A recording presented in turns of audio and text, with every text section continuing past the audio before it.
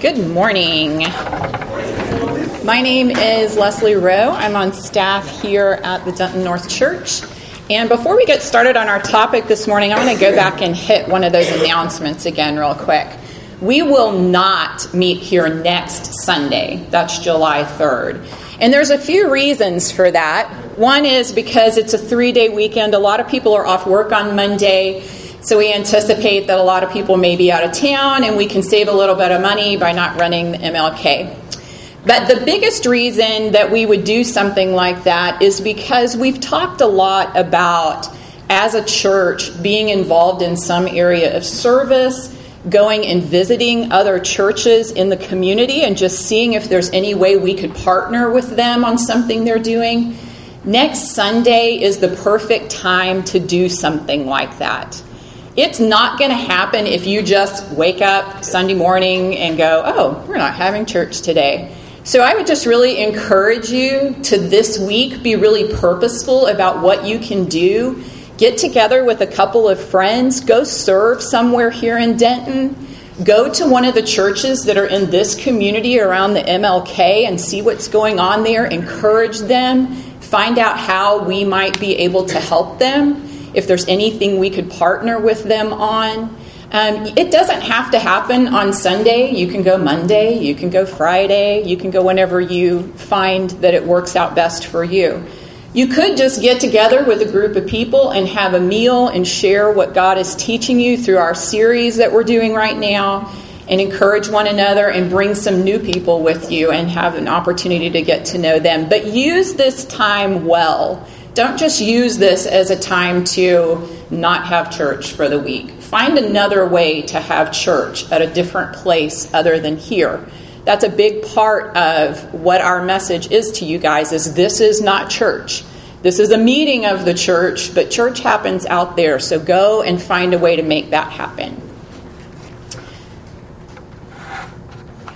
Another thing I want to point out to you before we get started is just how God is working in our church. I think it's easy to kind of get going and forget that we're a church plant, that we're still really trying to figure out exactly what that looks like and what God wants to do with us. But one of the things that God has done is continually send people here.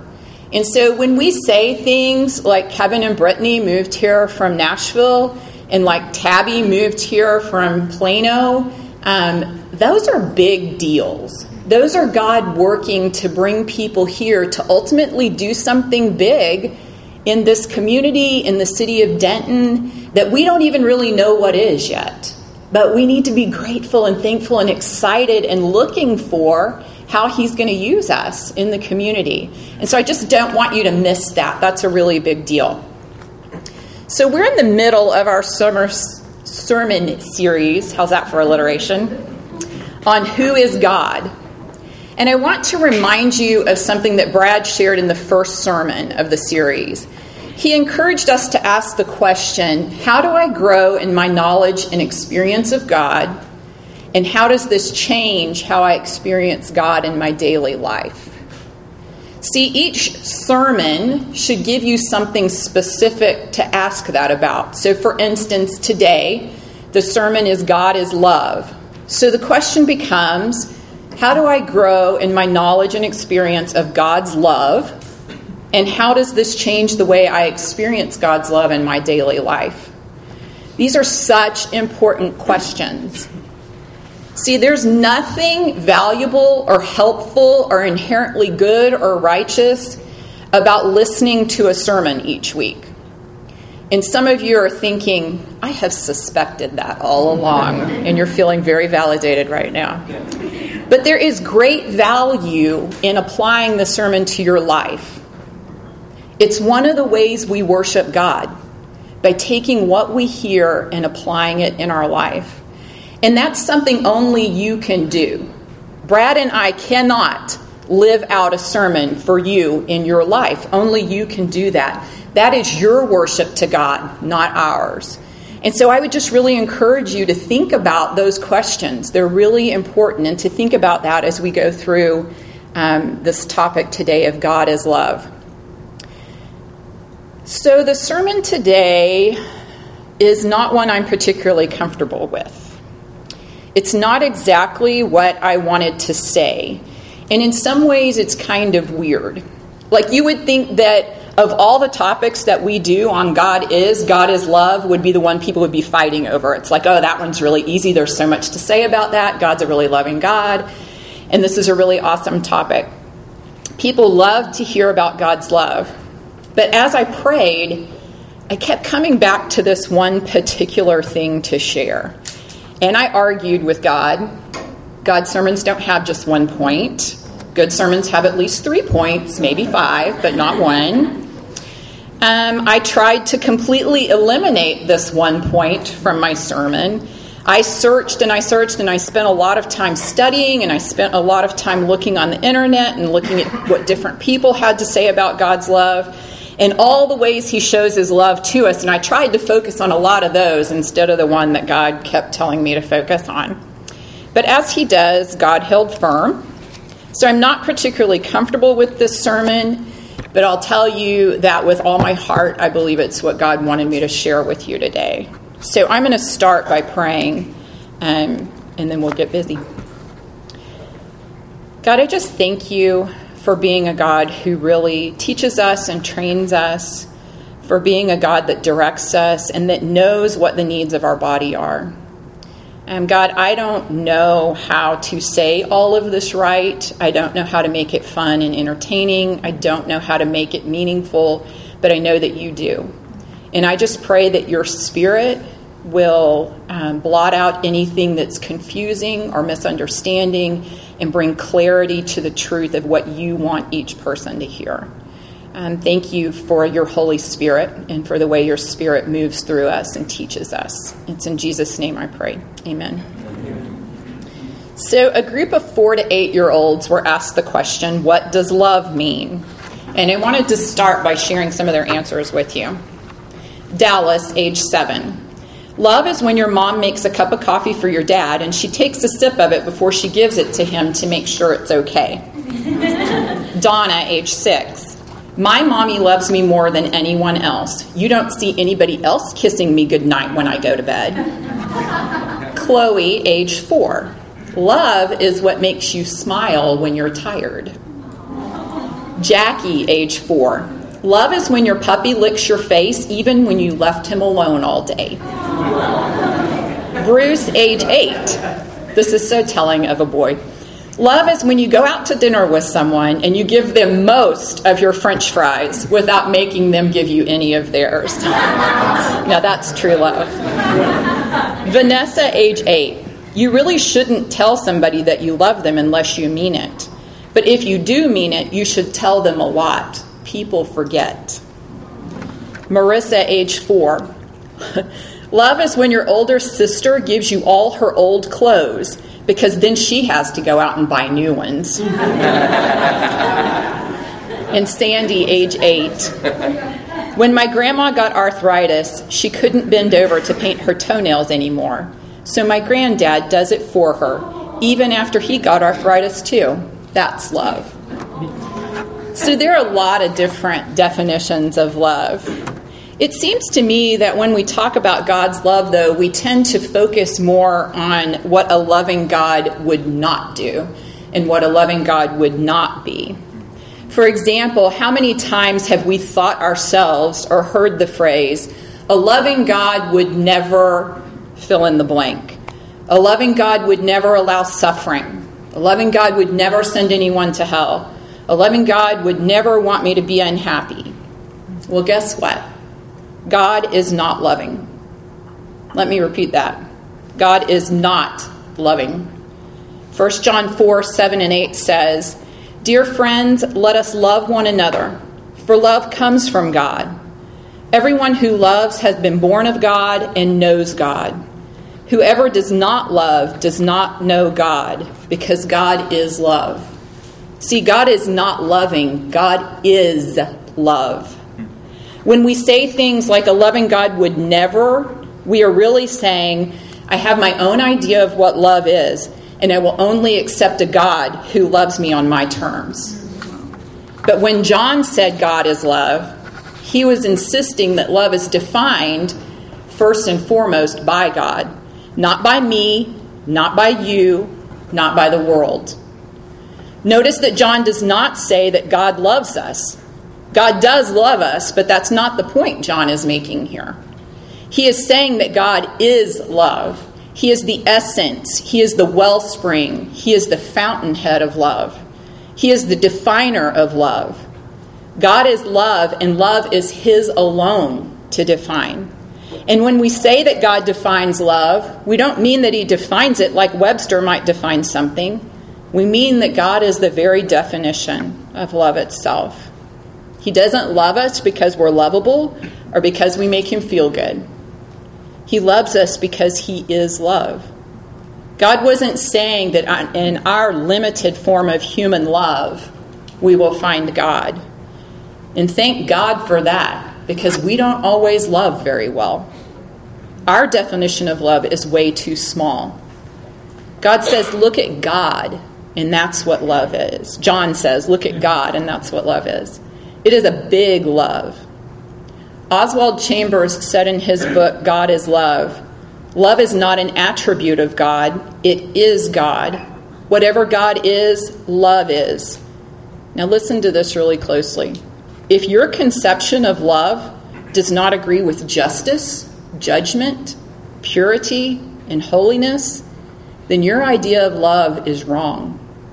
In that case, it is not love you conceive in your mind, but some vague, infinite foolishness, all tears and softness and utter weakness. See, when I act like God needs to love me based on my definition of love, that's a subtle form of idolatry. And many people, including Christians, buy into that today. So a big problem with grasping God's love is that the discussion is being clouded and confused by people who don't know what love is or who God is, and yet speak with assumed authority about both. So one important way we can grow in our knowledge and experience of God's love is to answer the question, what does this tell me? This being the Bible, or this being some action God is taking in my life. What does this tell me about how God defines love? And so here's my one and only point that God gave me. I could have chosen many different ways that he loves us to share today, but he kept bringing me back to the fact that God's love includes discipline and pain.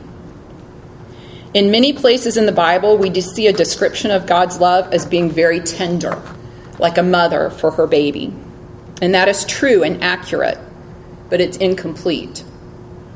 Focusing only on that aspect of love is what leads to this idea that love is about getting what makes us happy. And that if we don't have what makes us happy, if we don't get that, then we're unloved. It shouldn't involve pain, and it should leave us feeling good. In order to make God appealing to people, and I think in some ways even to make him appealing to ourselves, we play up the tender side of love and totally ignore the fact that love has a stern side as well. But what we see in God and what he tells about himself, who, remember, is love and the definition of love, is that love has a tender side and a stern side. There's a stern side to love that is necessary to reform us and cleanse us and make us holy. The supernatural love that God has for his people and his creation can assume either a stern or a tender expression, depending upon his wise knowledge of the circumstances and the people to which he is showing his love. I want to look at Hebrews 12, 4 through 11, and I'm going to read this out of the Message. In this all-out match against sin, others have suffered far worse than you, to say nothing of what Jesus went through, all that bloodshed. So don't feel sorry for yourselves. Or have you forgotten how good parents treat children, and that God regards you as his children? My dear child, don't shrug off God's discipline, but don't be crushed by it either. It's the child he loves that he disciplines. The child he embraces, he also corrects. God is educating you. That's why you must never drop out. He's treating you as dear children. This trouble you're in isn't punishment. It's training, the normal experience of children. Only irresponsible parents leave children to fend for themselves. Would you prefer an irresponsible God? We respect our own parents for training and not spoiling us, so why not embrace God's training so we can truly live? While we were children, our parents did what seemed best to them. But God is doing what is best for us, training us to live God's holy best. At the time, discipline isn't much fun. It always feels like it's going against the grain. Later, of course, it pays off handsomely, for it's the well-trained who find themselves mature in their relationship with God. The reason that I chose to read that out of the Message is because I was just reading through Hebrews. And when I read that particular passage, it really jumped out to me. And it made me immediately think of Romans 8:28. God's love, and we know that in all things, God works for the good of those who love him, who have been called according to his purpose. In all things, God works for the good. And so it made that make a little more sense to me as I read through the Hebrews passage. God's love is an expression of his holiness. It's directed towards producing holiness in us. And God's love seeks to make us holy. Many people think God's love is such that he accepts me just as I am. And there's a truth to that, and there's a part of that that's not true. He accepts us in Christ just as Christ is. God cannot and will not accept our sin. If that was true, it wouldn't have been necessary for Christ to die. And so in love, God disciplines us, moving us in love towards holiness, not towards salvation. Salvation is a free gift that we get. But in love, he disciplines and moves us more towards holiness. The love of God is not a guarantee that we will not suffer. It's not the guarantee that we will never be unhappy. It's the assurance that whatever suffering we endure is directed toward making us holy by a God who loves us. If it was necessary for Christ to suffer in order to demonstrate God's love toward us, why would we think our suffering is incompatible with God's love toward us? If we only look at the tender side of love, then we will decline to take action when the people we love do what is wrong. What Paul is telling us in Hebrews 12 is that this leaves that person secure in their wrongdoing, unfairly confirming the very action that makes them less a person. This kind of love refuses to do what is distasteful. It ignores the long-term benefits of disciplining because it sees the immediate unpleasantness. It takes the easy way out. And God says that is not love. And we can see that in just looking at what happens when a child is undisciplined. You can see the hate that is directed toward that child when they're not disciplined. And you can see the love that a parent has when they take the time to train them and to teach them and to discipline them. If discipline is done correctly and used as a form of training, it's hard. It takes a lot of time. It takes a lot of energy. It takes a lot of wisdom. It's difficult. So let's look at a couple of examples of God's discipline. One is from the Old Testament and one's from the New Testament. The example from the Old Testament is found in Genesis 37 and then 39 through 50. We're not going to take time to read that much scripture this morning, but just so you know where it is, you can go back and look and read it. But it's about the life of Joseph. Joseph was sold into slavery by his brothers when he was around 17 years old. By his brothers. That's an important part. He finds favor with the master that buys him and is put in charge of everything his master has.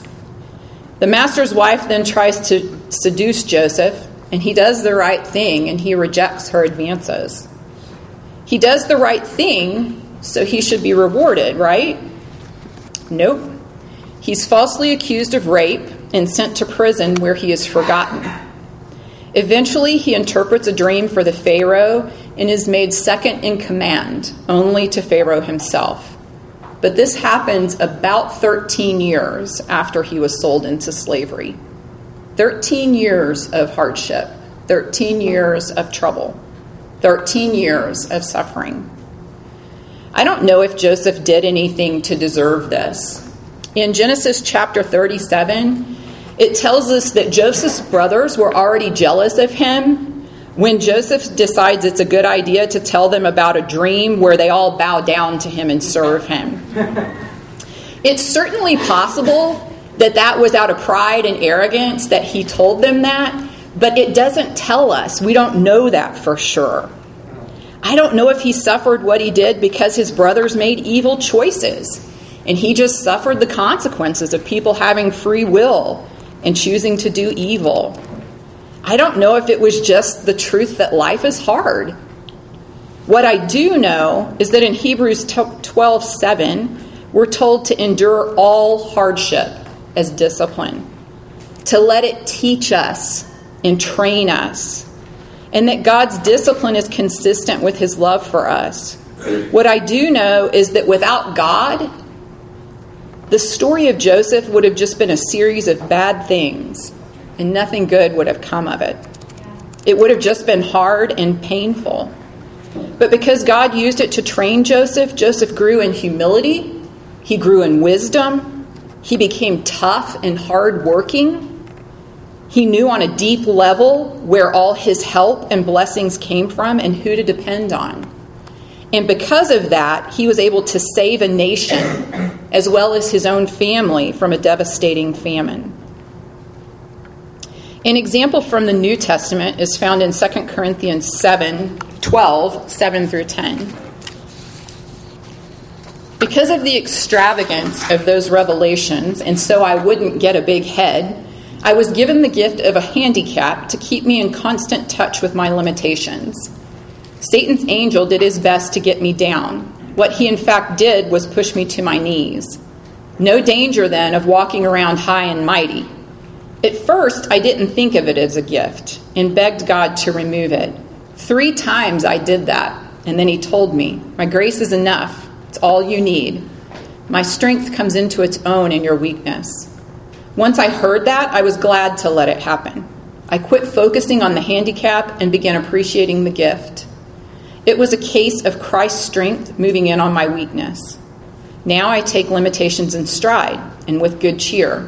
These limitations that cut me down to size, abuse, accidents, opposition, bad breaks. I just let Christ take over. And so the weaker I get, the stronger I become. Paul doesn't share with us what this limitation or handicap was. We have no idea. We don't know where it came from, although Paul calls it a gift from God, but that could have just been the way he chose to look at it. What we do know is that Paul let it train him. He chose to endure it as discipline. He tells us it trained him in prayer. It kept him from getting a big head, thinking too much of himself. It trained him to take hardship in stride and to let Christ be his strength. It trained him for how to face future trouble and hardship. And look at how God was able to use him. Look at how many people were saved through the message he preached. How many churches were started. How much teaching was done throughout history through Paul because he let God discipline him. And what I want to end with is an example from my own life. And this is pretty personal. After I finished college, I decided to stay in Oklahoma and teach and continue leading in the ministry at the church I had been a part of for 4 years. I established some close friendships in that ministry, much like you guys do in Focus. One weekend, me and a friend of mine were supposed to sing at a wedding for some friends of ours that were also in the same ministry. My friend never showed up. With the craziness of the wedding, it was outside in August in Oklahoma. I didn't really let that sink in until it was over. And I think in some ways I didn't really want to let it sink in. I knew that him not showing up was bad, but I just kept thinking, oh, he got the wrong date. He just forgot, all the excuses you make when you don't want to really entertain what might have happened. The next day I told my sister about it, and she said, "You have to call his parents and tell them." And that was the first time I really went, she's right. Something's wrong. Something's not right here. So I did, and his parents said, "Yeah, we've been trying to get in touch with him for about a week now and haven't been able to." Thanks for joining us for our sermon podcast. We would love for you to join us on Sunday morning or in one of our small groups during the week, and you can get more information about that at dentonnorthchurch.com.